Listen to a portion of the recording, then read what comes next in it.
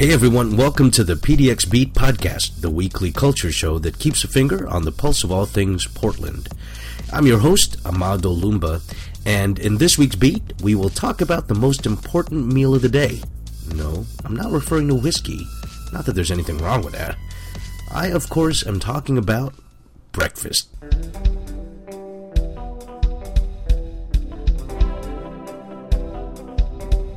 According to the oft-questioned algorithm of Yelp.com, there are nearly 800 places in Portland proper at which one can enjoy the day's first meal, ranging from the traditional to the unusual.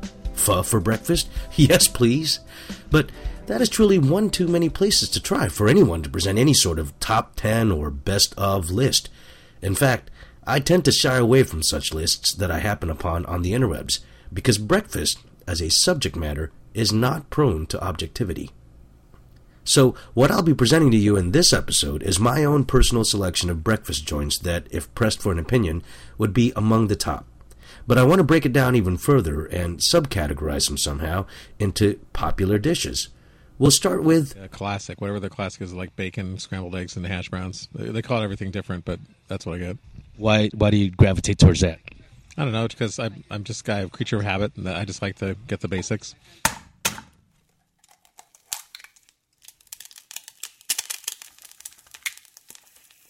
It's true that sometimes all one needs in the morning, especially after an evening of debauchery, is the good old traditional American breakfast of fried eggs and crispy bacon, complemented with a couple of slices of toast and, in most cases, an unhealthy serving of hash browns. Basically, the kind of breakfast that you would find just about anywhere that serves this morning meal, especially at diners. And to me, nothing comes close to the Roxy Diner located at 1121 Southwest Stark Street for this classic meal. Maybe it's because the restaurant is open 24 hours a day, a rarity in Portland, or the fact that you would be dining among the most interesting Portlanders to ever assemble in one place, especially at 2 in the morning. Or probably because they're not kidding about their bacon. 4 thick slices of perfect cured pork served at just the right amount of crispness.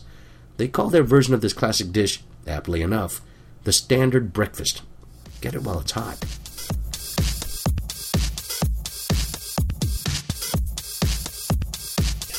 What's your go-to dish, breakfast dish? I think it's probably Eggs Benedict. Again, I won't make it at home. It's comfort food. It's great.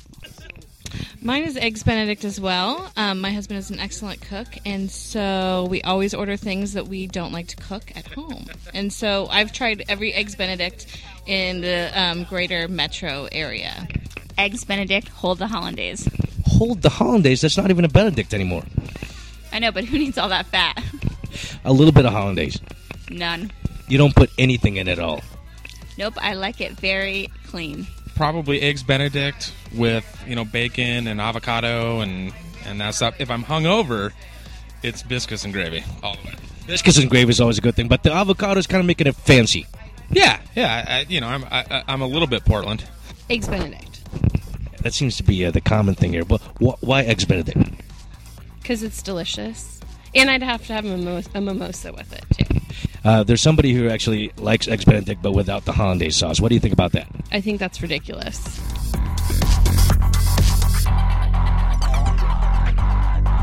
I have to be honest with you. Eggs Benedict is not among my preferred dishes to order for breakfast because I just feel that there are other more nuanced selections deserving of my morning hunger. But if I were to summon a memorable Eggs Benedict experience, it would have to be the one that happened several years ago when, on a whim, I decided to have breakfast at the original Dinerant, located at 300 Southwest 6th Avenue. Side note, I've never been a fan of the term Dinerant, which clearly is a portmanteau of the words diner and restaurant. But I can't ignore that there was a time in that Dinerant's early years when they served a superb lobster Eggs Benedict. I mean, if you're going to have protein with your breakfast, why settle for Canadian bacon, especially when you can have lobster? Alas, the original Dinerant no longer serves their Eggs Benedict with lobster, opting instead for steelhead, which, although it still sounds quite tasty, likely doesn't compare to the mind-blowing combination of tangy hollandaise sauce over pillowy eggs nestled atop buttery lobster. Pardon me while I wipe slobber off my face.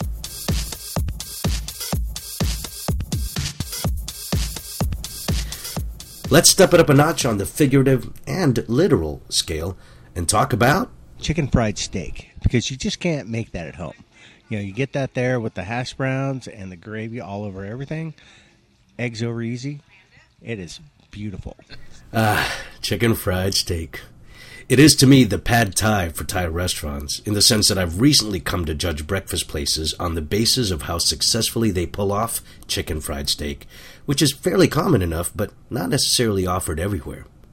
I'm glad to report that I have not one, not two, but 3 restaurants/diners/greasy spoons to recommend to you. I'll start with Holman's, which is located at 15 Southeast 28th Avenue. The chicken fried steak at this joint is solid, not to mention huge. It's akin to the one offered in the heyday of Hungry Tiger 2, which did not make it on this list because, alas, they no longer have the chicken fried steak on their menu. But really, the biggest draw for me at Holman's, apart from the artery-clogging diabetes on a plate, is the fact that you can spin to win the cost of your breakfast. That's right. They give you the chance to get your meal for free. Who wouldn't like that? I've never won, but soon.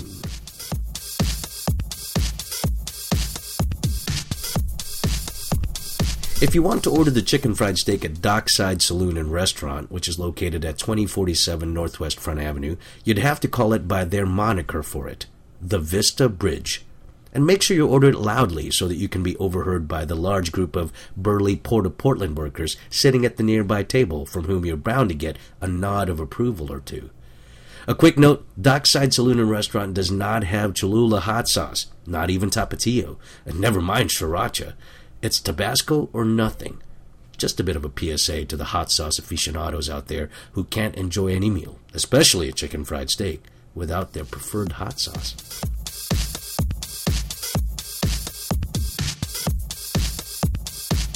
And finally, I'd have to recommend Joe's Cellar Cafe, located at 1332 Northwest 21st Avenue.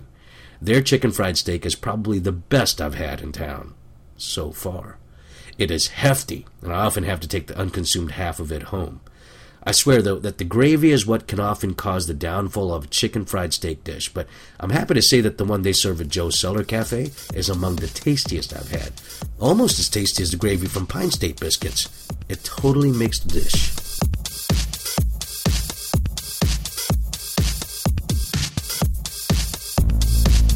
Like us on Facebook at www.facebook.com/thepdxbeat.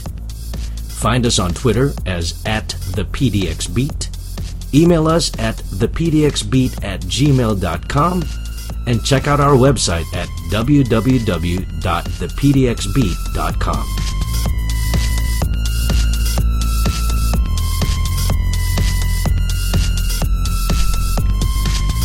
Perhaps one of the other dishes that I use as a barometer with which to decide whether a breakfast joint is worth my while is on how beautifully they pull off the Monte Cristo. And to me, Fuller's Coffee Shop, located at 136 Northwest 9th Avenue, offers one of the best I've enjoyed thus far. It is packed tight with the customary proteins, and their homemade cranberry sauce makes it seem like it's Thanksgiving all year long. A close second is the one offered during weekend brunch at Moo Moo's Restaurant and Bar, located at 612 Northwest 21st Avenue. Order a side of whipped cream along with the obligatory maple syrup, and you'll have the makings of a tasty, hangover-obliterating meal.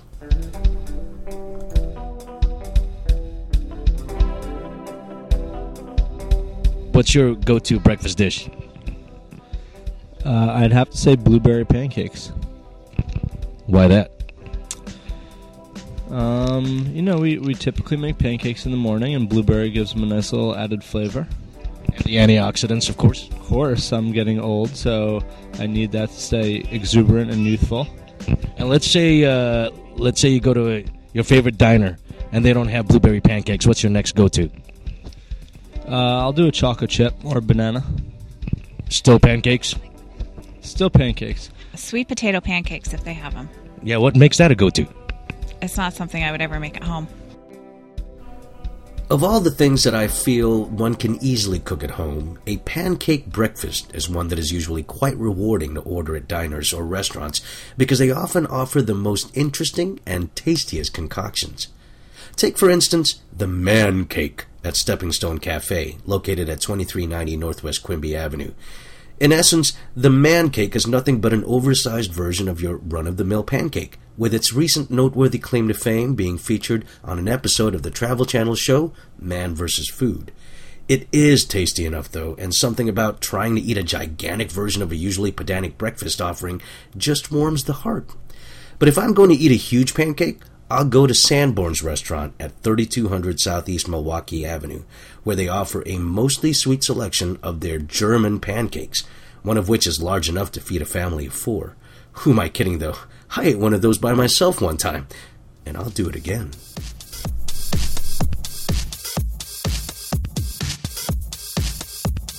My go-to is something that I would not make at home or have all the ingredients to ever make at home at one time.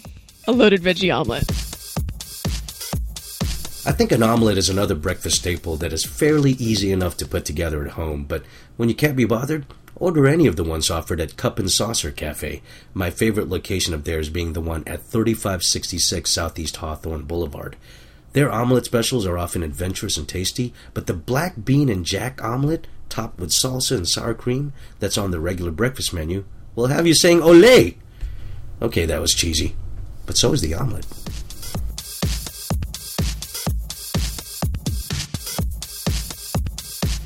And a breakfast episode is not complete without the unusual proclivities of some of our citizens, like our Vietnamese pals enjoying a heaping bowl of hot beef noodle soup for breakfast, or the Filipinos, like yours truly, opting for a plate of cured dried meat, fried eggs, and garlic fried rice as their jump-starter meal, or this one. My go-to breakfast at home is Geta. What is that? Geta is a German sausage meat type of thing. You can buy it in Cincinnati, Ohio, but you can't buy it out here in the West Coast. Right. But we buy it back there and bring it back out with us so we can eat it out here. We freeze it and then set it out. It's kind of like it's got pork and onions and oats, and you make it into like a meatloaf, and you slice it and you fry it and you serve it with eggs. It's pork and beef. You cook it really long, and you cook it all day long with onions and water. It also gets the water cooks out of it, and you add the, like steel cut oats, and you cook that in with it, and you add lots of different spices. But my dad's been trying to perfect it out here because you can't buy it out here. So he's been, for the last 30 years, he's been making it in his kitchen. I don't know if I'm entirely sure what a Geta truly is, but I gotta get a Geta. It'll catch on. And that's our show this week, folks. Music provided by local musician Sweet Nothing. You can find the link to his SoundCloud page on our website at www.thepdxbeat.com, which also features show notes for this episode and links to our past episodes. Don't forget to subscribe on iTunes and Stitcher Radio or wherever you download quality podcasts. This has been an episode of the PDX Beat Podcast. I'm Amado Lumba. Thanks for tuning in.